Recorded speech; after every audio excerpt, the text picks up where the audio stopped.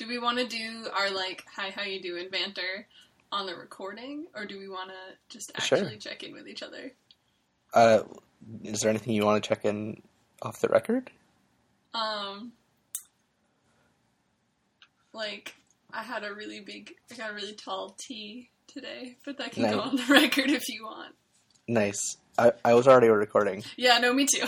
Okay. So I'm like, just in case there's some kind of gem that comes up that we need to make into the cold open, it'll be there. That was a beautiful, uncut gem. So, a rock. It was a rock. Well, uncut gems are still gems. Yeah, but they look like rocks. And cut gems are still rocks. Yeah, but nobody's going to call them rocks at that point. They literally do. Usage. They literally do. They do. Look at the rock on that one. Exactly.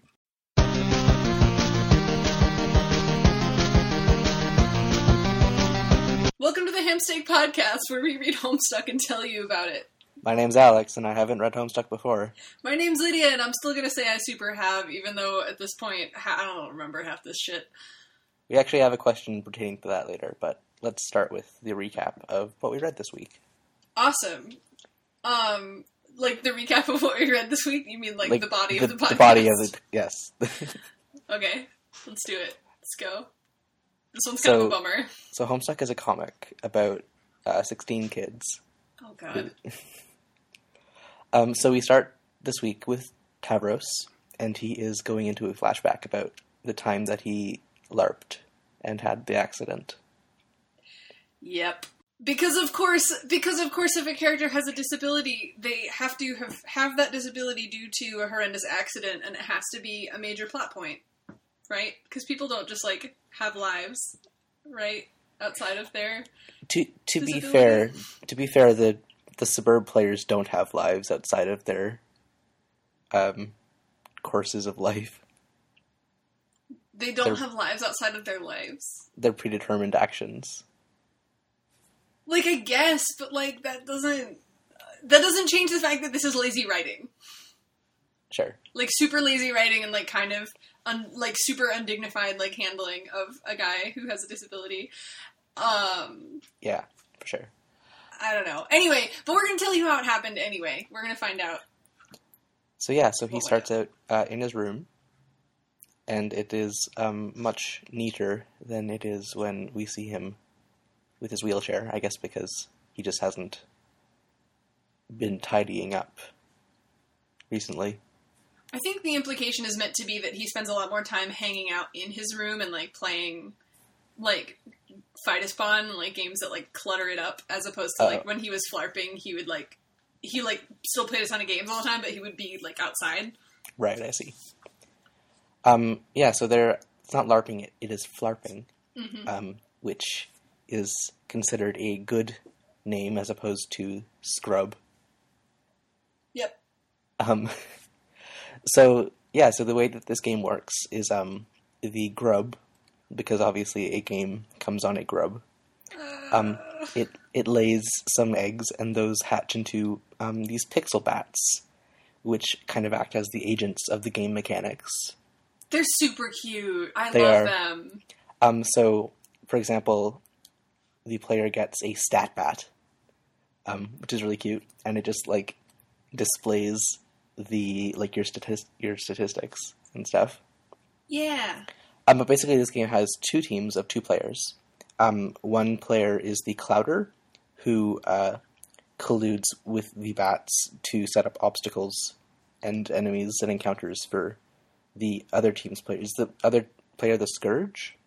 No, so there's two teams, and in this, like, in Tavros' game, the teams are named Team Scourge and Team Charge. So Tavros plays with Aradia, is his teammate, and Team Scourge is Terezi and Arachnid's Grip, who I'm going to call Spider-Girl for now, because that's a lot easier to say, and clearer than trying to say AG, and, so that's our teams. Team Scourge, the Scourge sisters is Terezi and Spider-Gal, and then Team Charge is Tavros and Aradia.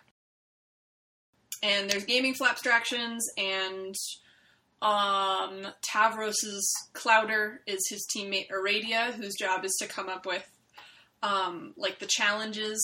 She manipulates the bats to like create the quests and the monster challenges for the other team, and the corresponding what? Also, she is like friendly and emotive in the past. Yeah, she's like super sweet and charming and lovely. Yeah. Maybe not like charming deliberately, but she's just like, I am charmed by her. She's a sweet character. So Tavros's corresponding Clowder on the other team is Spider-Girl, which proves to be really bad. Yeah. It's like real bad. Yeah, so she kind of backs him with some monsters onto the edge of the cliff that he lives near. Right. And to be fair, before we go into this, it is mentioned, Aradia points out to him, like, wow, Tavros, you chose a really difficult class. You won't get any good abilities until you level up a lot. Right. So Tavros is about to try and contact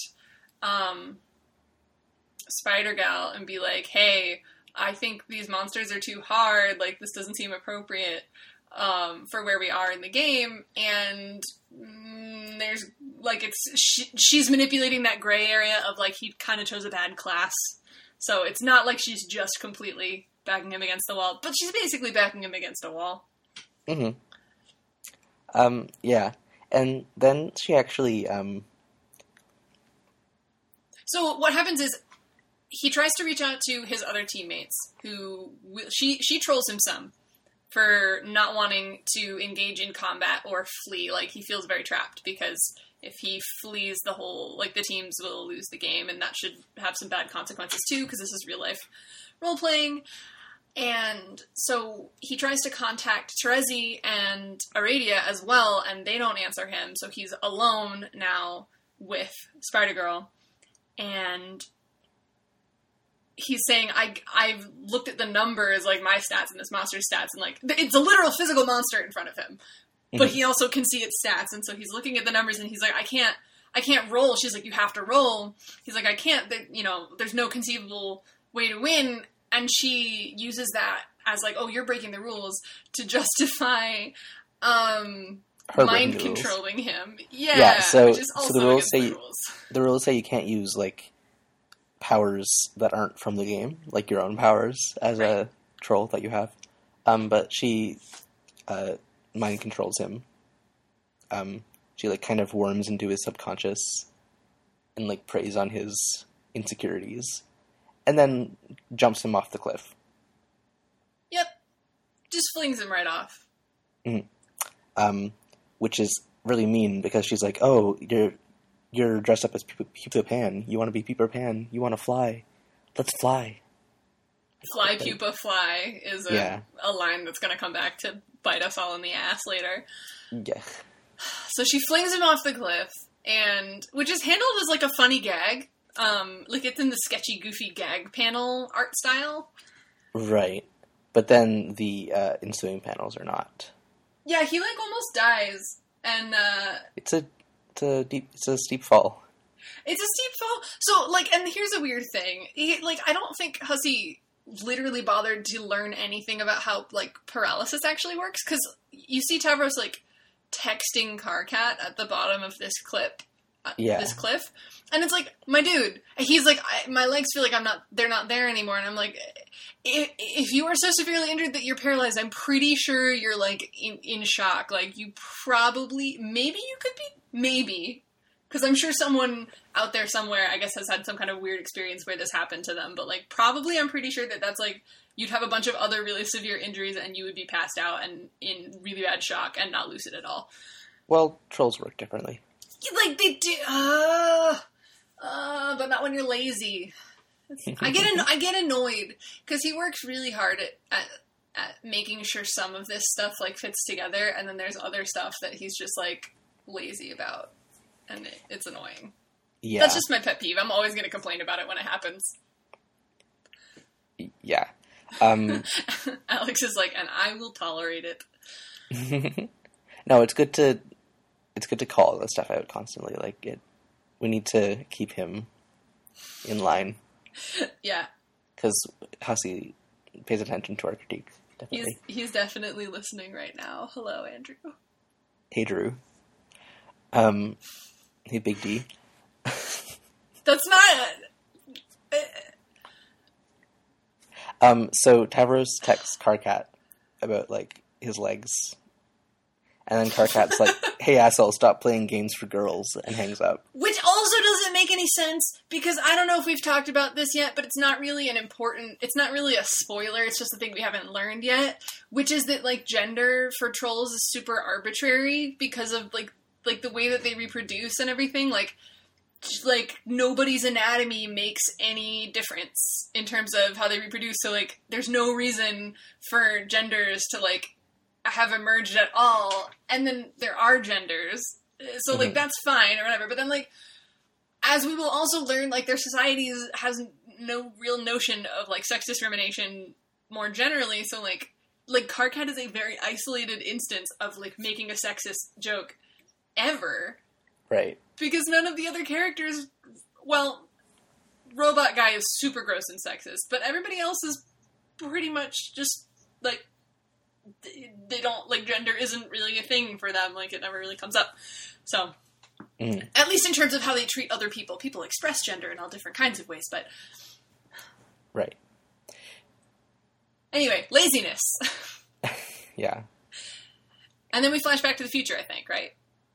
We do. This is when Karkat is in the medium. Right. Where AG, Spider-Girl, asks to join his team. He says no, because she sucks. Yeah. She says, oh, well, I can, like, mind control you anytime. I just don't want to, because your mind is, like, gross and full of garbage. Yeah, she's like, it would be like trawling through a dumpster. And which is fair enough. Like, I probably wouldn't want to go into Karkat's mind either. No, he really Seems has like a lot of baggage. Yeah. And, like, trashy rom-coms, remember? So, I like, at one point, he calls her out, and, she says something to him, and he goes, oh, really? With a bunch of question marks, and then he says, wait, let me count out 8 of these things, hold on, and then he meticulously types 8 question marks. There, I am now an enormous tool forever. Yeah. There's a lot of psychology here going on. So, Karkat calls out, Spider-Gal for, he knows that she resents Terezi, because Terezi is really good at manipulating people as well, but doesn't, like, have mind control, doesn't lean on it. And apparently there's a truce, there's mention of a truce, which should force Spider-Gal not to mind control anyone on his team, which she promptly breaks, because Karkat's insisting you can't mind control me, and he signs off, and then she makes him sign back on. Yeah. This is a guy that keeps coming back here in this reading of people signing off and then signing back on again immediately. Yeah. Oh man, that, like, the dynamics of, like, people signing off and signing on again, and, like the conversational pragmatics of that are played for, will continue to be played for humor in increasingly complex ways later on, and I'm excited. Which is another cool thing about, like, this medium that can't be duplicated elsewhere. Yeah, it's definitely a lot less funny when we're just telling you about it, too. Like, it really is very, like, text native, but it's a good joke, like, I promise. Yeah. So then the action text is be the other asshole, and then the next panel is CT, Centaur Testicle. Oh my god. And the text is like, actually, let's, like, leave him for last. Please be anyone else. But, okay, so we get a view of his room, right? And yeah. Yeah. So, where to start? Well, he has many posters and paintings of muscle-bound centaurs with... and just, like, anthro, like, furry horses. Yeah, who are muscle-bound. And with all with pixelated junk areas. Yeah, the Junkle area is pixelated for the user's benefit, the reader's benefit, but we are informed in no uncertain terms that they are in fact nude portraits, which are supposed to be a very, well, we'll learn more about that when we actually meet this guy. But so we got naked ass muscle horses, we got a million, like, busted robots. Right, yeah. We got like a shorts and a tank top and socks, like real high socks with sneakers look, which is super bad. Right. I should mention all the robots are like Troll Child sized, kind of like Jadebot. Yeah, they're his size. Yeah. And then there's his Lucis, who is like a smallish centaur, and he has a mustache and a black eye. I thought that was a monocle. No, he has a mustache. Like an organic monocle. No, like that's a black around his eye. Okay. Yeah. Like a flesh monocle. I think he also has a flesh monocle, but he definitely has a black eye. I think, Great. which we will also learn about later, why he's all bruised all the time. Yeah. And he also has an udder. He also has udders, which we'll also learn about later. Then the narrator is so eager for us not to look at this guy any longer that we get an explicitly vague teaser of the final unseen troll, who is underwater with a big golden trident, hunting down a cuttlefish. Mm-hmm. And we see an extreme close-up of her face.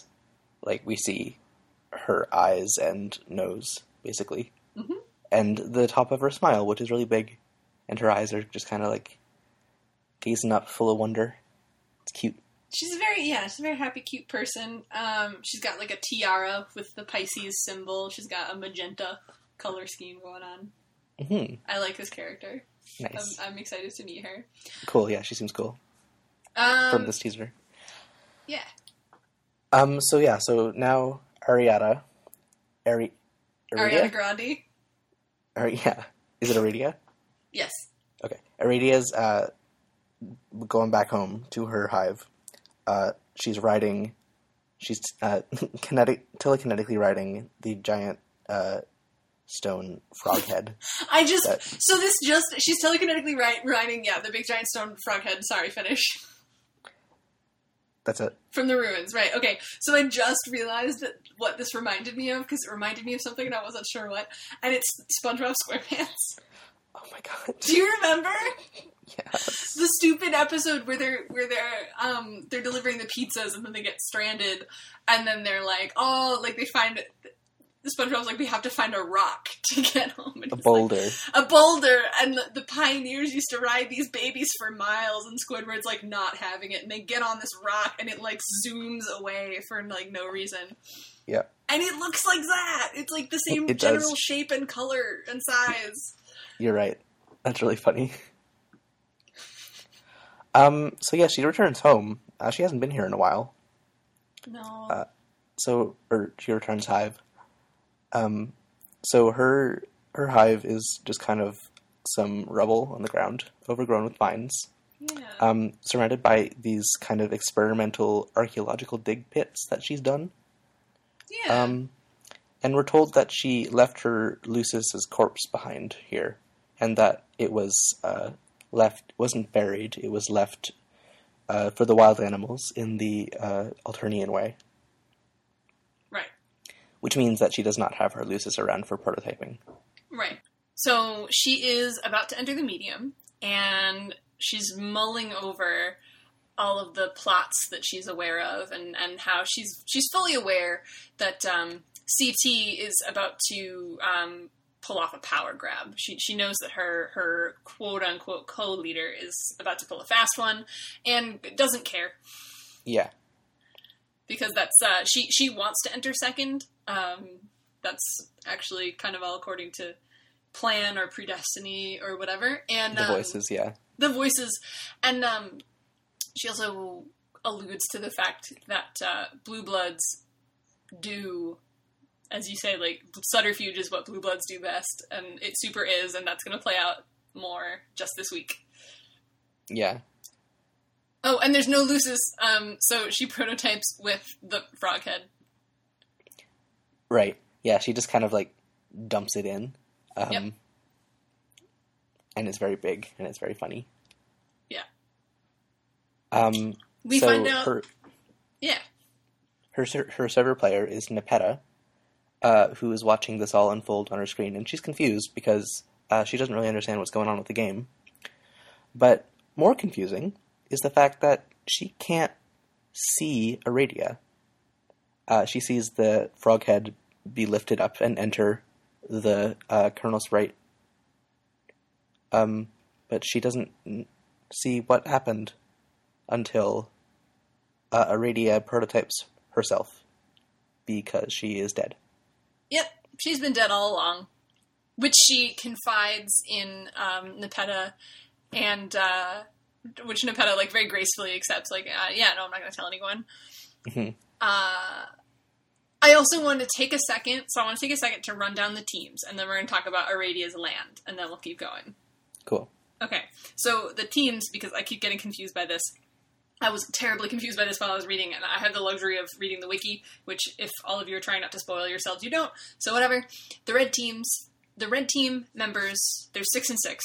Red team is Karkat, Terezi, Tavros, Gamzee, Grim Auxiliatrix, who is our friend with the chainsaw, and Spider-Girl. Mm-hmm. Right? And then the blue team is Centaur's Testicle. He's our robot guy. Aradia, Nepeta, Solix, and 2 trolls we don't know yet. The pinstriped one and the underwater one. Yep. Precisely. So those are our teams, and then we get to see Aradia's land, which is the land of quartz and melody, and it's one of the prettiest lands, but also very, very sort of hostile. It's pretty in the way that like Antarctica is pretty, kind of. Yeah, it looks very like sparse and like, yeah, I think Antarctica is a good analogy. It looks like a fantasy afterlife, but like not a fun one. Mm-hmm. It's very like misty, and it like fades into the background. Right. And it's kind of like this, like, yeah, it kind of looks like dark blue ice, almost, the quartz. Yeah. Her title is The Maid of Time, like M-A-I-D. Mm-hmm. And that's it so far. The narration points out that repeatedly, like, kind of bashes you over the head with the fact that it was apparently supposed to be very obvious that Aradia was in fact a ghost the whole time. With the whole, she's been able to hear the dead. A ghost? Was she a ghost? I thought she was like an animated corpse, like a zombie. No, that's why they keep saying like she was dead, like a ghost, and then like a page later, Nepeta is like, "You were dead, like a ghost," or no, she was like, "You were dead," and Aradia says, "Like a ghost." But the point is, she's a ghost. Okay. Or she was. Now she's Now she's her own sprite, which seems weird. Seems like that's going to make things interesting for her to play. Well, after Dave's sprite, I'm not surprised. Like, yeah, but like, I mean, it's one thing to have someone around who is like yourself and a sprite, but it's another thing to like, how can you be the player and the sprite at the same time? Like, how does that? Ain't no rule says a dog can't be the sprite. Like, yeah, but like, again, like, it's less weird to have a dog be the sprite than to have yourself. Yeah, but ain't no rule says a player can't be their own sprite. There is, though. Well, I guess none of the rules are really written down. They're all just sort of imposed by actual limitations of the world. So we'll see how this plays out. I super don't remember what the consequences are of her self-prototyping. We'll find out together. Wonderful. Another consequence of Aradia prototyping herself along with the frog head is that she ribbits spontaneously. Mm-hmm. And she has like frog hands. Yeah. Yeah, it's cute.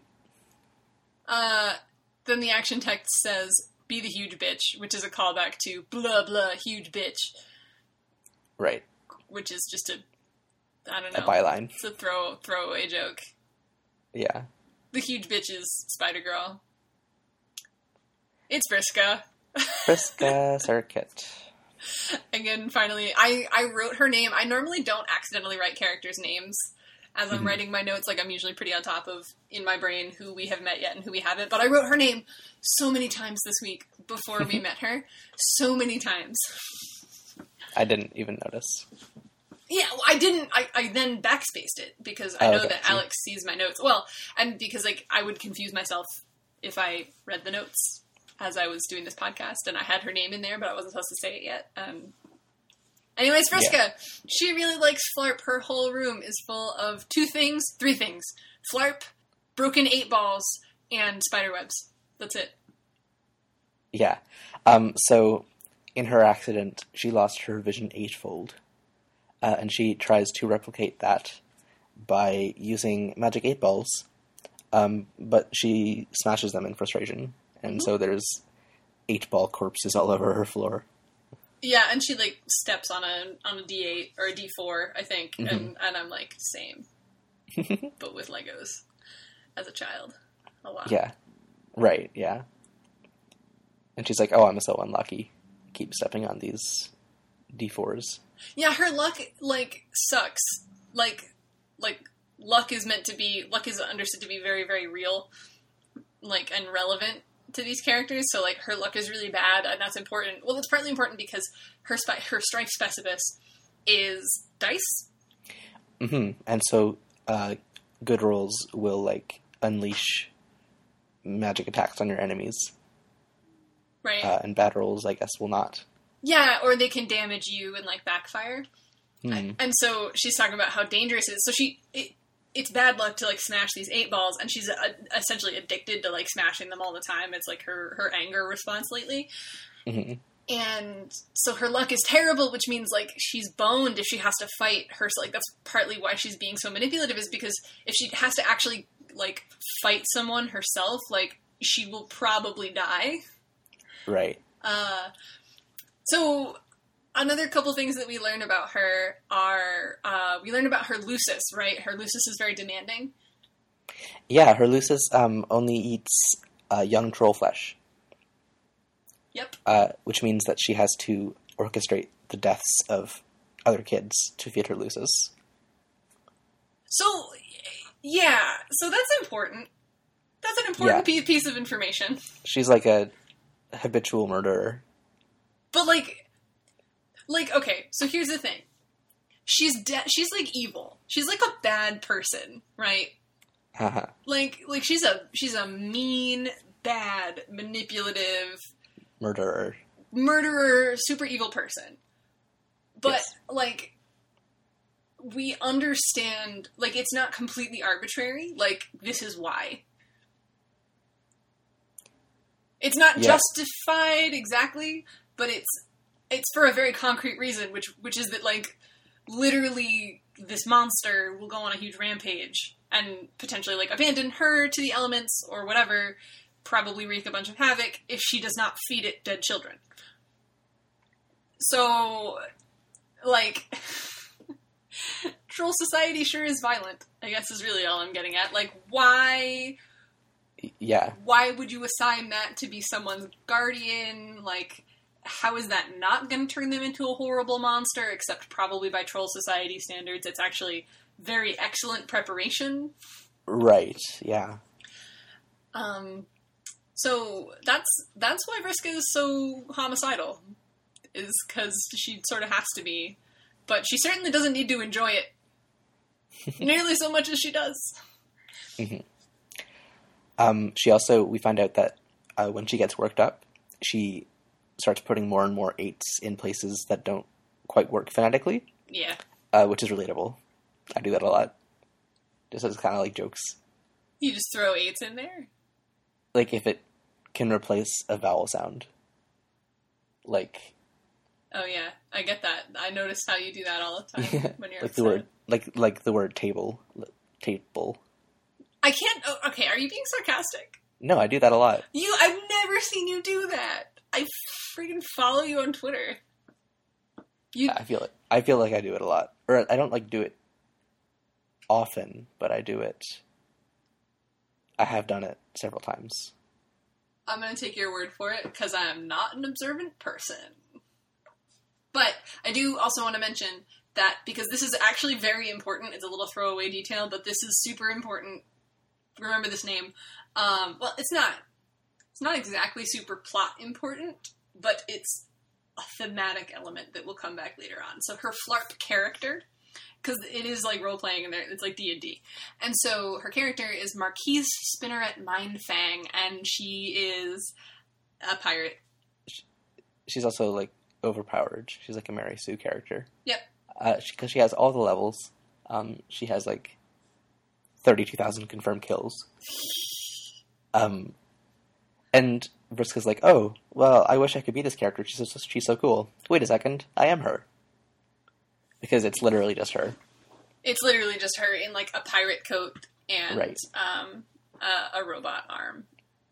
But she already has a robot arm. Right. So it's just her in a pirate coat. Right. But she... that's a spoiler. Can't say anything else about that. But we'll talk more next week about the arm and the eye. Then she steps on a D4. We learn about her dice. And then... So, you know how... If you're not reading the comic, you don't necessarily know about this, but a lot of times if a character is getting contacted by someone via chat, it'll be drawn as a white pixelated chat balloon with their face or some symbol that represents them inside of it. And Vriska has to, quote-unquote, deal with this guy, and his chat balloon is blank. Yeah. Which is a little ominous. It is. And his text is plain white. He has no handle, and he has no typing quirk. Yeah, it's super eerie. He has no handle, so his text is just... We've not seen that from any other character. It just appears in line, right. And, she makes a snarky comment to him about, how thrilled she is that she has to highlight all of his text again, and the reader also, the background of the page is light gray, and you have to highlight the whole thing to read it. And what's happening in this conversation is he's giving as good as she can't. She can dish it out, but she can't take it. Essentially, he's being insufferable and manipulative, and you sort of can't win with him because he's ruthless. Mm-hmm. But in an entirely masterminded way, in as many, to the extent that Vriska is, manic and, impassioned and excitable and frenetic about her being manipulative and chiding people, this guy is, very, very, precise and reserved and matter of fact and still totally insufferable, and Vriska super can't handle it. Yeah. He says, just straight up, that he's been playing her like a fiddle. He compares her to an insect, which, it's better. Right, with the implication is that she's known all along, or he's at least been telling her all along that she's being manipulated, and she just won't, she's sort of refused to accept it and still won't. Or right. He's put her in a position where she kind of has no choice. Mm-hmm. It's not really clear how that relationship came about. Did he put her in a position where she really had no choice, or he kind of also implies that she was very easy to manipulate because her temperament is very predictable. I think he uses the line, vicious and predictable like an insect. If you turn a swarm of wasps on a crowd, the outcome is certain. Which right. is a badass line that I really like. He calls her, he says she has an unpleasant, simplistic temperament. And remember that her whole thing, we didn't say this, but her whole thing is she can mind control people that are impressionable.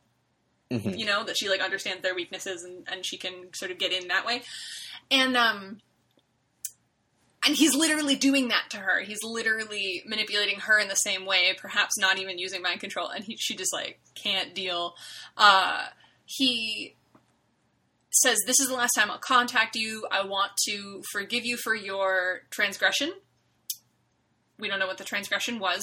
And I think you will see, if this goes well, you'll see your luck turn around. You won't have such bad luck anymore.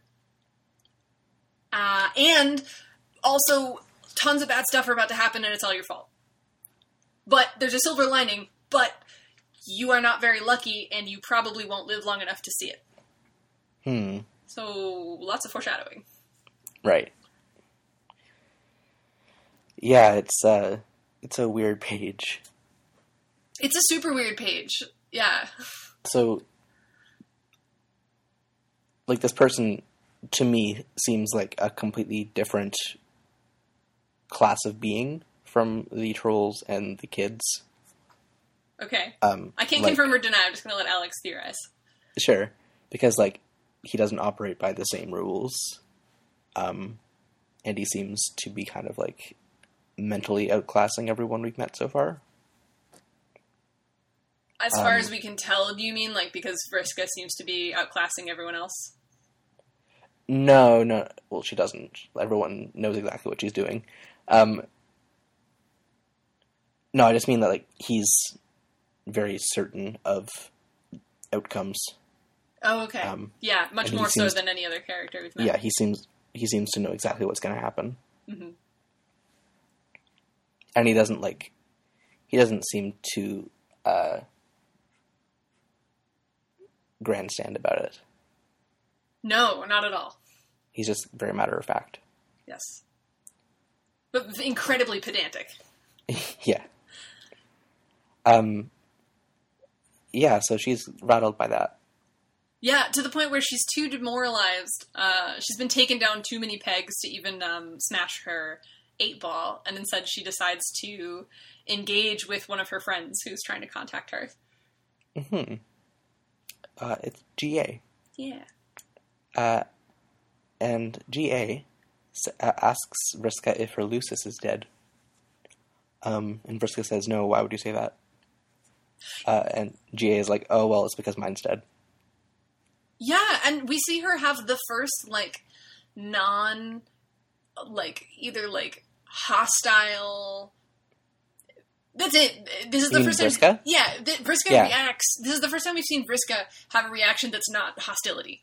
And instead to say, like, she actually just says, like, oh no, like, I'm sorry, like, she seemed cool, I was hoping to meet her. She's still a huge child about it. She's like, that's a cool consolation prize.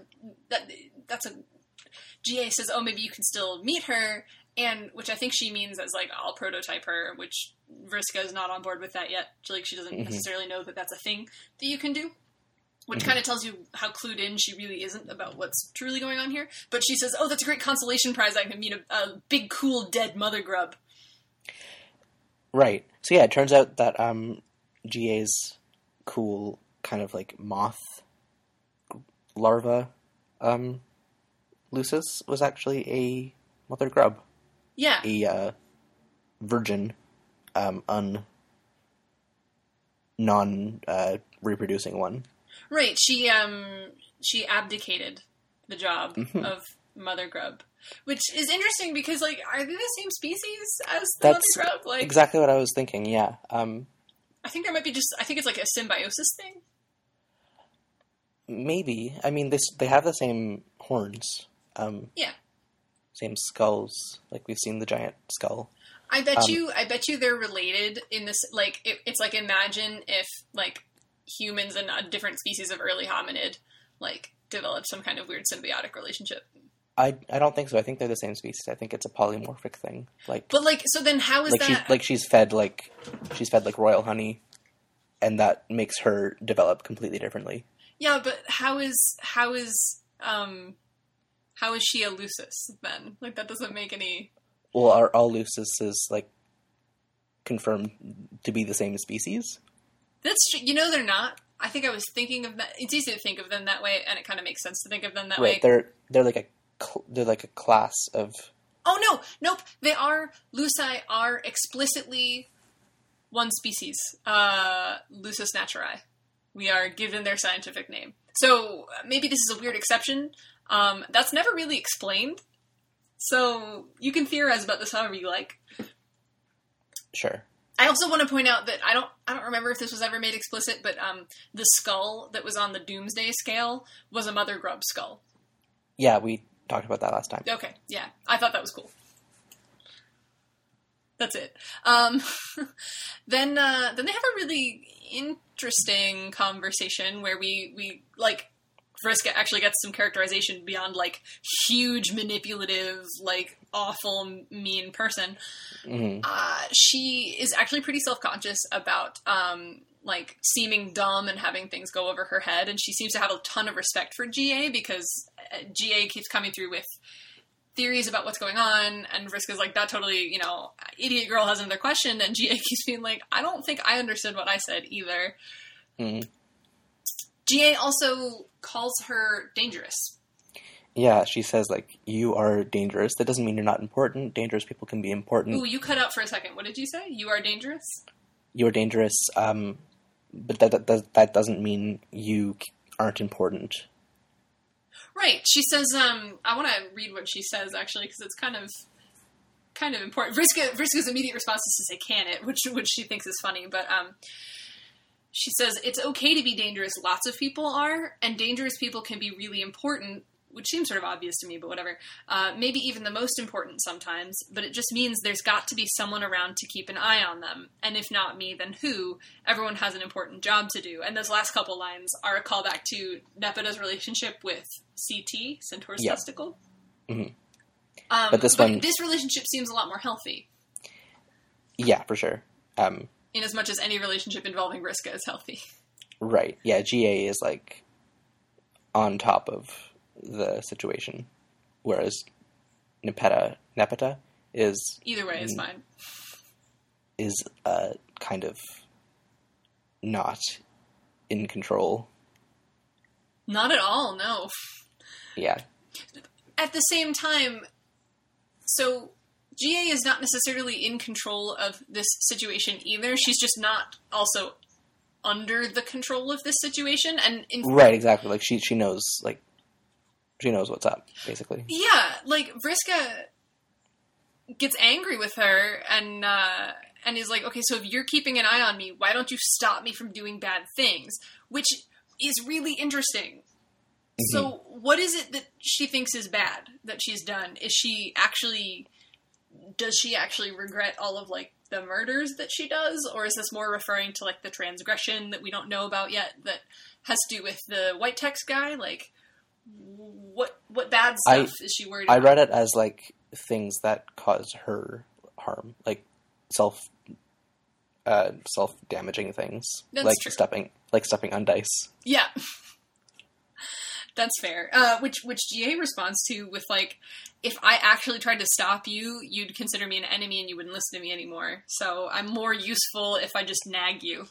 Right. Which is really strange because later on, kind of as a throwaway gag, we learn that enemies and friends are the same word in Trollese. Yeah. So I think that's a bit of inconsistency. It's a ton of inconsistency. I in my notes, I have a whole thing about how I could probably literally do an entire special episode about, like, that stupid throwaway line, because, like, it sort of makes sense in the general thing that they're trying to get at, which is, like, boy, troll relationships sure are antagonistic. Mm-hmm. Like, yes, but at the same time, like, friend and enemy meaning the same thing doesn't compute with just how language is used in this comic. Like, friend and enemy are explicitly treated as meaning different things by the trolls. Right. Speaking to other trolls. It's kind of like, oh, Dothraki has no word for thank you. Whatever. Like, it doesn't, like, even if that's technically true, it doesn't mean that they don't have the emotion. Right. Of gratitude.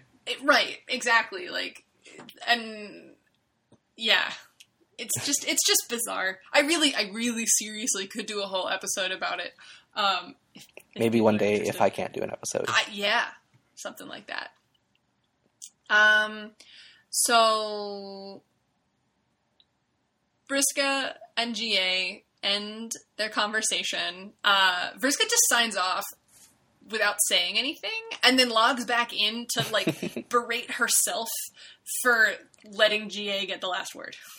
Yeah. God. So then she sort of stomps off downstairs to go check on her Lucis, and she's thinking, God, there can't be a single kid on this planet with a more high-maintenance Lucis than mine, which is really funny because she's super wrong. Y'all have no way of knowing this, but I don't think it's a huge spoiler to, like, just foreshadow at you. She's super wrong. Like, super hilariously wrong. I mean, not knowing that, I don't blame her for thinking, because this is a very high-maintenance Lucis if it needs constant sacrifices. It's very high maintenance. We do get to see it next up. It's bigger than her house.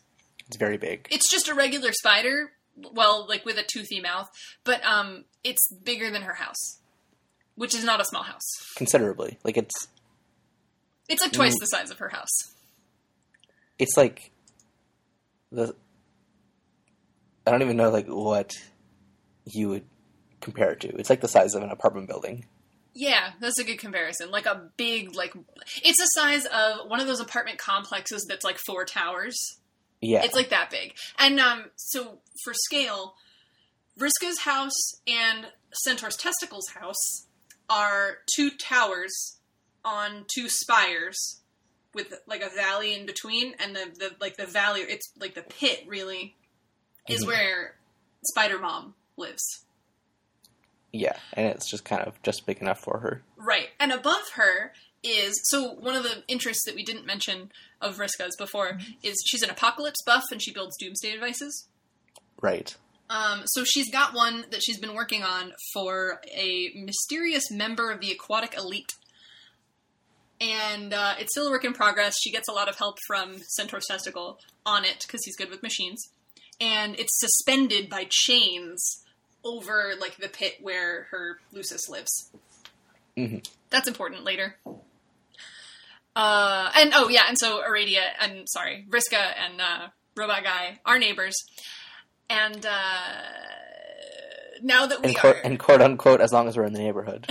As long as we're in the neighborhood, we might as well introduce Equius. Equius Zahak. He's awful. He's real Zahak. bad. Zahak, yeah. Their last names never come up again, so, like, who cares? Yeah. Yes, Equius sucks. But it's really funny. He wants to be an arch eradicator, but he is too strong to shoot an arrow because he snaps the bows in half whenever he tries.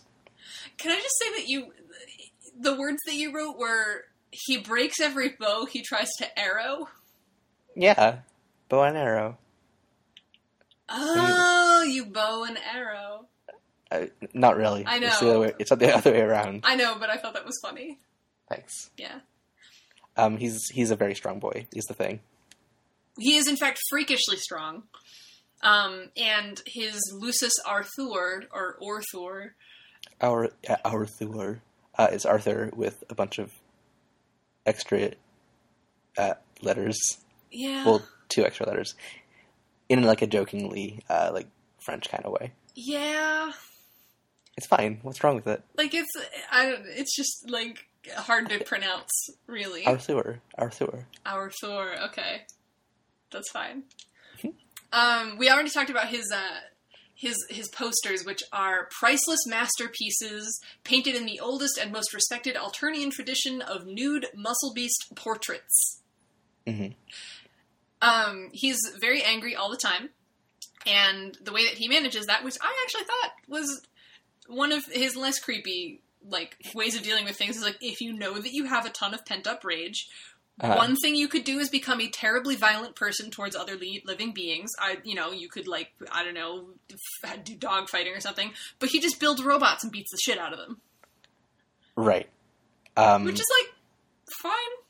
Yeah, in cage matches, it's hand-to-hand combat. Yeah, like, so it's okay. Yeah, so he actually has 3 strifes specify. One is a broken bow, which is what all his bows turn into. The other one's bows, but they're impossible to use. Kind. Yeah, it's 1/2 bow kind. And then regular bows, but he can't use them because they'll turn into 1/2 bow kind. And his 3rd specibus is just fist. Fist kind. It's not literally just fist. That would be funny, though. It's fist kind. For practical use. Arthur brings him a glass of Lucis milk from his own udders. Yeah, how does he milk himself? Don't worry about it. He's not done it that long. Don't worry about it. It's okay, it's fine. He kind of looks like he's made of, like, squishy rubber, so maybe he's just very stretchy. He does. He is. Equius tries to give him a gentle pat. We later learn that Arthur's species is the strongest Lucis species on the planet, which seems absurd given that we just saw a Lucis the size of a house, but whatever. We'll take their word for it. Right, yeah. He does have big biceps, I guess. Yeah, he's got a 6-pack and, like, very defined pecs, I should mention. Yeah, and nipples. And nipples, to go with his udders. Exactly. So many, like, secondary sex characteristics flying around here, left and right. Equius tries to give him a gentle pat and leaves a hand-shaped, like, he gives him a 5-star, basically, on his head. Yeah. And the narration just says, seriously, he's like a soft summer peach. Which I actually, like, this exchange is, like, I guess the domesticity of it's, like, weirdly touching for me. It is. Yeah, it was strange. And kind of the most humanizing thing about CT so far. Yeah, it's, so, like, this is kind of what I was saying about this comic, like, as lazy as the writing is sometimes, and as focused on, like, machinations and, like, plot-driven elements as it is, the characterization is really good when it wants to be. Yeah, I guess, like, the thing that is frustrating is the device of introducing characters as complete monsters and then humanizing them, which kind of, like, draws attention away from the fact that they are still complete monsters. That's interesting. Okay. Yeah, it's... You start with them... We're going to see this with a couple of characters, where we start with them at their worst and then watch them evolve. Yeah, I mean, like, the thing is, like, evolving is fine. Like, starting at their worst and then learning to be better is fine.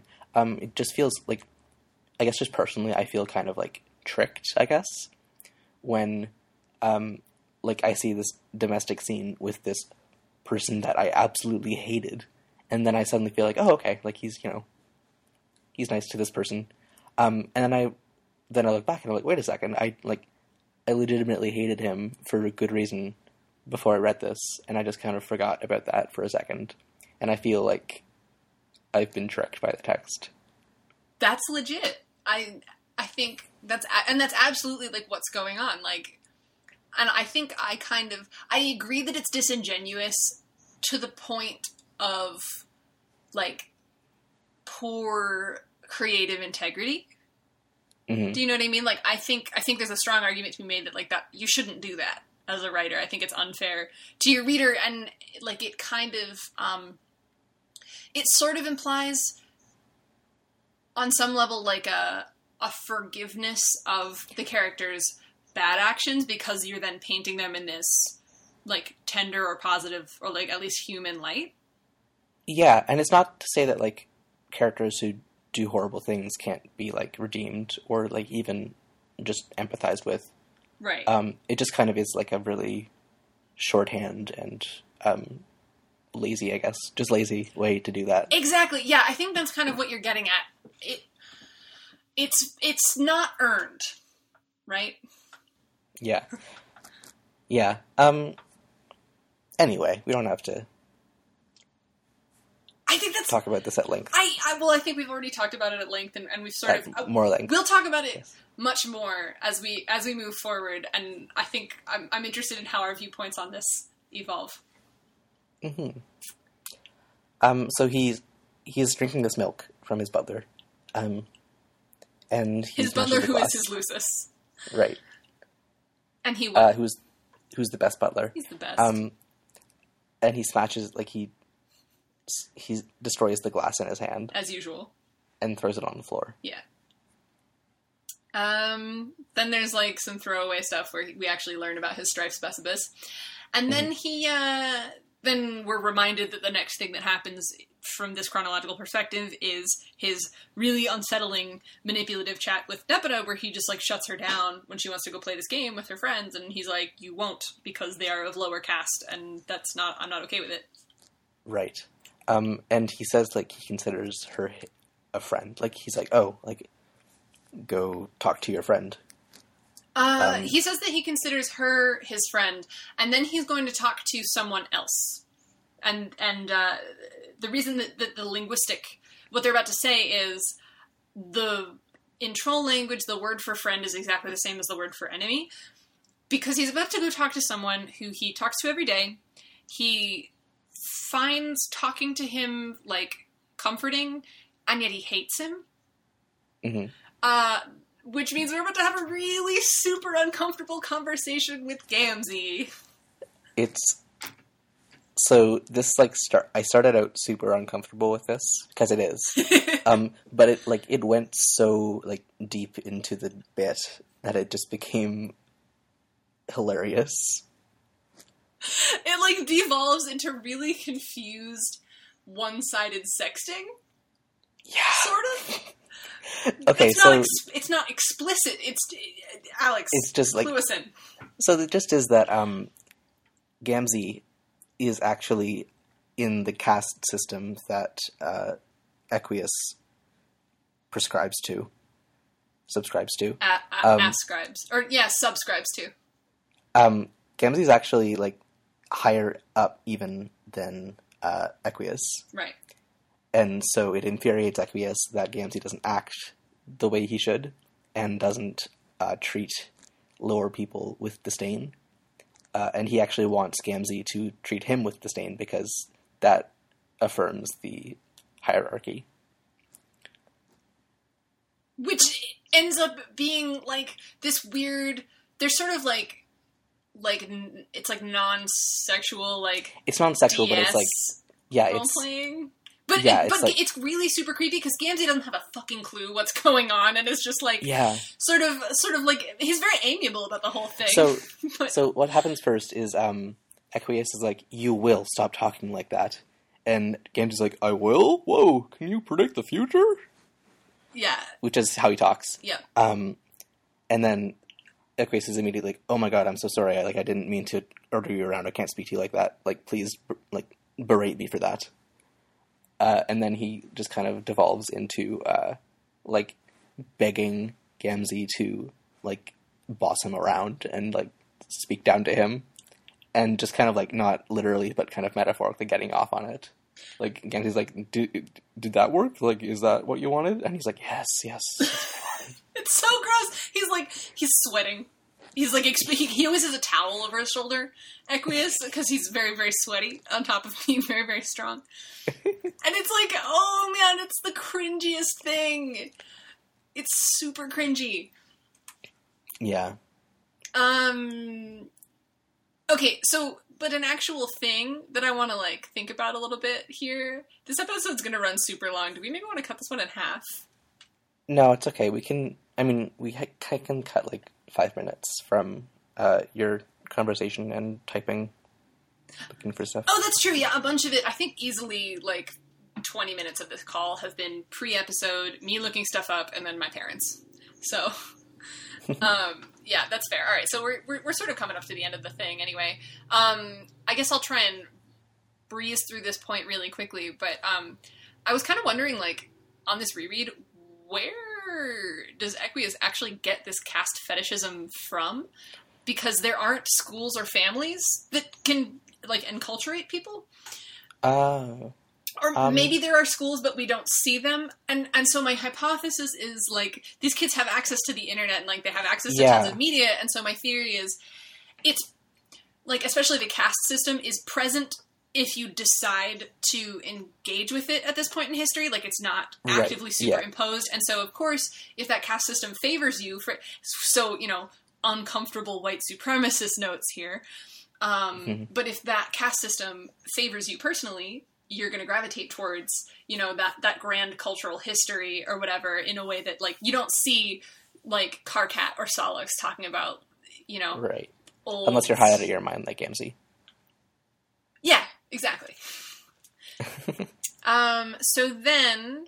But actually, an interesting thing also is, Equius has a huge crush on Aradia. That's super important, yes. Who is red blood, which is apparently the lowest. But he's confounded by her because she comports herself very ladylike. And he is like, why do I feel this way about such a lowly peasant? And he's, reveling in the lasciviousness of it. How illicit it is. And it's, it's gross. It's hilarious, though. it's gross. Then he has a conversation with, Vriska, which is, their exchange is really funny. Basically, he has slightly higher caste than her, and so he, like, won't tolerate her, like, shit, but he just, like, he can be so deadpan, and, like, it's really funny, because it's, like, Vriska is so, like, she's, like, a small, excited dog, and it's, like, a small, excited dog, like, running into a wall a bunch of times, and, like, bouncing off and, like, flipping over, and, but, like, at the same time trying to be all, like, cunning, and, like, it's kind of funny. Yeah, and it's really funny that, like, both of them are saying, like, oh, like, you know, we're gonna work together, we're gonna take the leadership from Aradia. Neither of us have any, like, ulterior motives or, like, other plans, right? Nope. Not me. No, me neither. So we're all good, right? We're all good. But both obviously know that the other is, like, not telling the truth there. Yeah, so there's a ton of plots going on in here, and most of them aren't super important, so I won't really delve into them, but the most important thing is, so we learned from some narration before that we didn't mention on the podcast, but from some narration when Aradia enters the game, that Equius has a gift for her that he's going to have to deliver in person because they don't have enough grist to alchemize it. So he's actually going to have to use the second gate on his world once he enters the game and bring it to her in person. Mm-hmm. What Vriska thinks is going on is that the gift was her idea to sort of get into Aradia's good graces, and whereas Equius has the exact same intentions of using it to get into her good graces, Vriska thinks that it's her idea. She's just contracting with Equius to, like, help her pull it off, and what's about to happen is Equius is going to deliver it to her, like, before anybody enters the game. He's just going to, you know, jump across the pit, however he's going to do that, and bring it to her. It's, but he then goes back into his shop, and he's, like, about to go check out the gift, and the narration informs us that you, of course, have no intention of delivering it to your neighbor as promised. You naturally will double-cross your accomplice, just as you assume she has plans to double-cross you. You assume she is assuming the same of you. Business as usual for Blue Bloods. Mm-hmm. Yep. Let us remind you also that Aradia knows exactly what's going on with all of this. Yeah, she just doesn't care. Yeah, she I think she's aware that Equius is ultimately going to make the power grab, and she doesn't care because she wants to enter the game second anyway. Yeah. So, then we find out what the gift is, which is super disturbing. Mm-hmm. So it's a robot Aradia body. With blue-blooded makeup. Whatever that right. means. Like, the same color as Equius's stuff. Yeah, so it. I'm not sure who knows that she's a ghost and who doesn't know. Yeah, so that was my thing, too. How this is meant to be, like, a prosthetic body for her, since she's a ghost. So how does he know that she's a ghost? I don't remember how he knows that, so... Either this is an inconsistency, or he's got info, and we don't know how he has it yet. Maybe he thinks he's building her, like, a dream bot or something? Maybe. I have no idea. That's all I can think of. Yeah. So then he dips the robot to, like, kiss her, and there's this, like, sappy monologue, and it's like, but it's really disgusting. Like, your heart will pump no more of that despicable red sludge. You have been given a new heart. You can be taught the ways of the class you were always meant for. For the first time in your meaningless life, you have met a man with true compassion, and, like, yeah. And then he glances aside and sees another robot staring blankly at him, and he's like, "What are you looking at?" And punches it out the wall. Punches it through a window, where it explodes over, like, the chasm between his and Vriska's house. Which dislodges the Doomsday device. So the Doomsday device is broken. Remember, it was a work in progress. It doesn't actually detonate. This is done, actually, I should note, it's very excellent and suspenseful. It plays out over a number of panels, but there's no point recapping that to you. So yeah, it shorts out, but it shakes a chain loose and, like, whacks into Equius's house, which knocks a bunch of rock out of his spire, crushes Vriska's Lucis, and presumably rattles his house enough to shake Arthur out a window somewhere as well, because the last panel that we're going to talk about this week is Arthur plummeting down into the pit. Yeah, yep. So very suspenseful cliffhanger. Literally. Whoa. And also in this sequence, there is a link to what seems to be a Midnight Crew and sleuth problem guy. sleuth. So it's not actually Superman. a crossover. I think this went down as part of like a special donation initiative during Problem Sleuth. And the Midnight Crew are originally from Problem Sleuth. Oh, okay, right, yeah. right. So, and it's all about, like, what the Doomsday Device actually is, which I found super interesting, and, like, the graphics are kind of cool, so we'll have a link to it in that, as mentioned, on our Tumblr I had no idea post. what was going on. When you read it? I just, like, looked at the page, I didn't know what was going on, and so I continued with the real comic. Oh, okay. It's fun. It's designed not to actually have any impact on the Problem Sleuth storyline, so you can parse it perfectly fine. It's just like a random throwaway. Like, wouldn't it be cool if there was this device that has to do with attacks? It's fun to read. I'll include it in the as mentioned. Nice. And that's our reading. That's the end of the show, except for the questions. It's not the end of the show. It's not the end of the show. While Alex queues up the questions, I will tell you how to ask us them, which is if you want to ask us a question, go to hamsteakpodcast.tumblr.com and send us an ask, or mention us on Twitter where we are at hamsteakpodcast, or if it's too long, you could send a DM on Twitter, or if you think there's a spoiler, this is important, are you paying attention? If you think that your ask has a spoiler, that you can ask those questions. I will, like, filter them through my, like, spoiler negating vision. But you gotta send it to me personally. I'm Brickchip, BRICKCHIP on Tumblr and Twitter. Obviously don't send me a mention on Twitter, because everyone can see those. Send me a DM, or send me an ask. We got some question this week, or no? We do. Our first question today comes from Tumblr user 2 Hearts 1 Man, who says... that's a Doctor Who reference. Could be. So I just recently got caught up to the most recent episode, and I just want to say I love hearing you two talk individually. I love hearing how you two individually interpret Homestuck, and the off-topic conversations you guys have. As a rereader, I love listening to all the little tidbits I'd forgotten and learning of stuff that I'd managed to miss. Anyway, my questions are, what is an obscure way to figure out if someone is a Homestuck? And if you were a troll, describe what type of Lucis you'd have. So when I got this question, I immediately thought, obviously a dog. I'd have a dog Lucis. And then I immediately realized that Becquerel is a Lucis type thing. Yeah. Because obviously, I hadn't made that connection before. Aw. Okay. Well, okay, I also want to say thank you for saying a bunch of nice stuff, and I'm glad you're enjoying the podcast. And thanks for listening and everything. What would my Lucis be? Probably a horse, honestly, because, like, as a child, I was, like, big horse girl. Super big horse girl. Really? Oh, yeah. I didn't know that. Oh, yeah. Because you know how, like, every girl is either, like, a horse girl or a wolf girl? Right. I was a horse girl. I made... Nice. Well, as a horse, and, like, especially, like, a unicorn girl. At one point, I was 8 years old. I remember this very specifically. I was 8.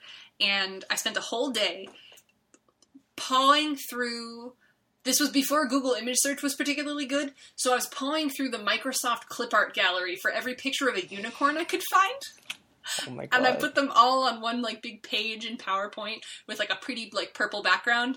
And then I got all excited when my dad came home because he brought home that, like, iron-on transfer paper. And I was going to print it out on the transfer paper and make a unicorn t-shirt. And I did, and I printed it out, and my dad ironed it on. And he turned the iron on way too hot, and it came out all brown. Oh, no. I was so sad. I was like, I can't wear this. Oh. Yeah. That's a sad, good story. Thanks. Mine would be a dog, but specifically, when I was, like, 14, I think, I used to have this,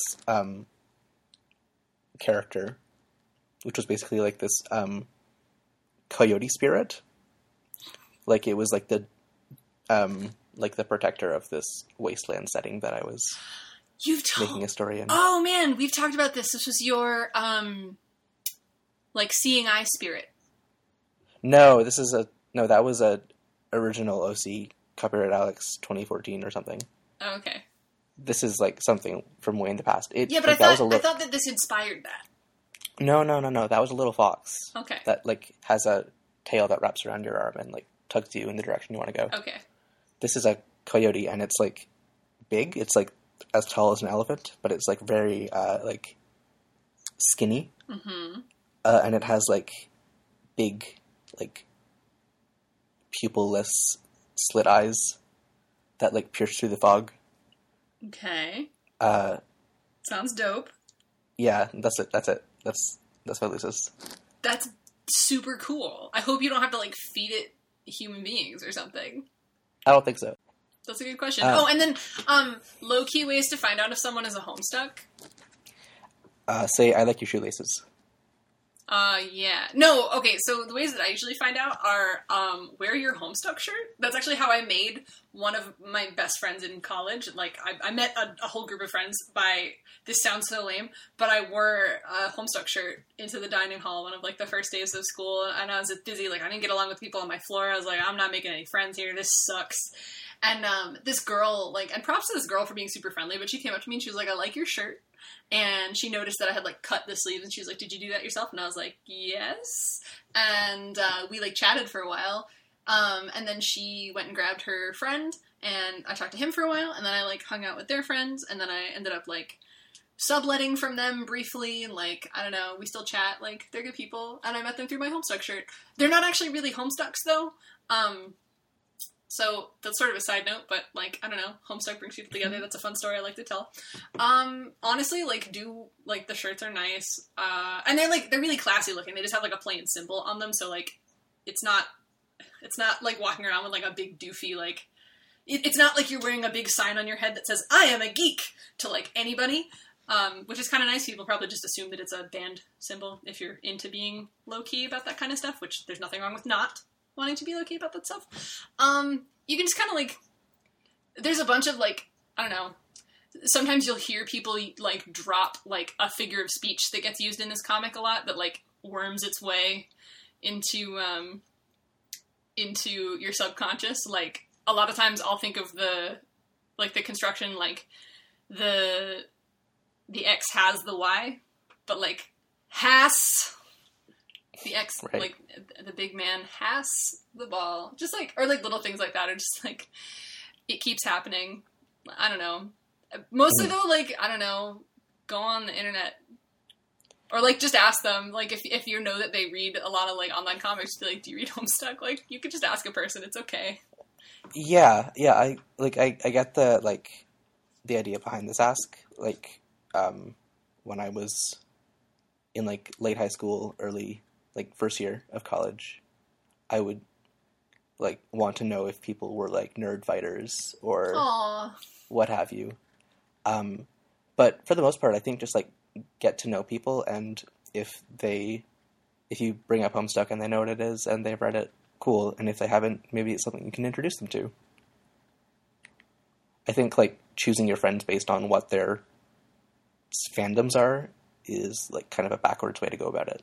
Strong agree. Yeah, so that's another thing, is that, so I did happen to meet some really great people because I happened to be wearing a Homestuck shirt, but they're not actually very strongly engaged with Homestuck. Like, they, like, used to read it and, like, would catch up occasionally and weren't really involved. I did know some people on campus who wore Homestuck shirts, and, like, I knew were Homestucks and, like, were pretty vocal about it, and they were, like...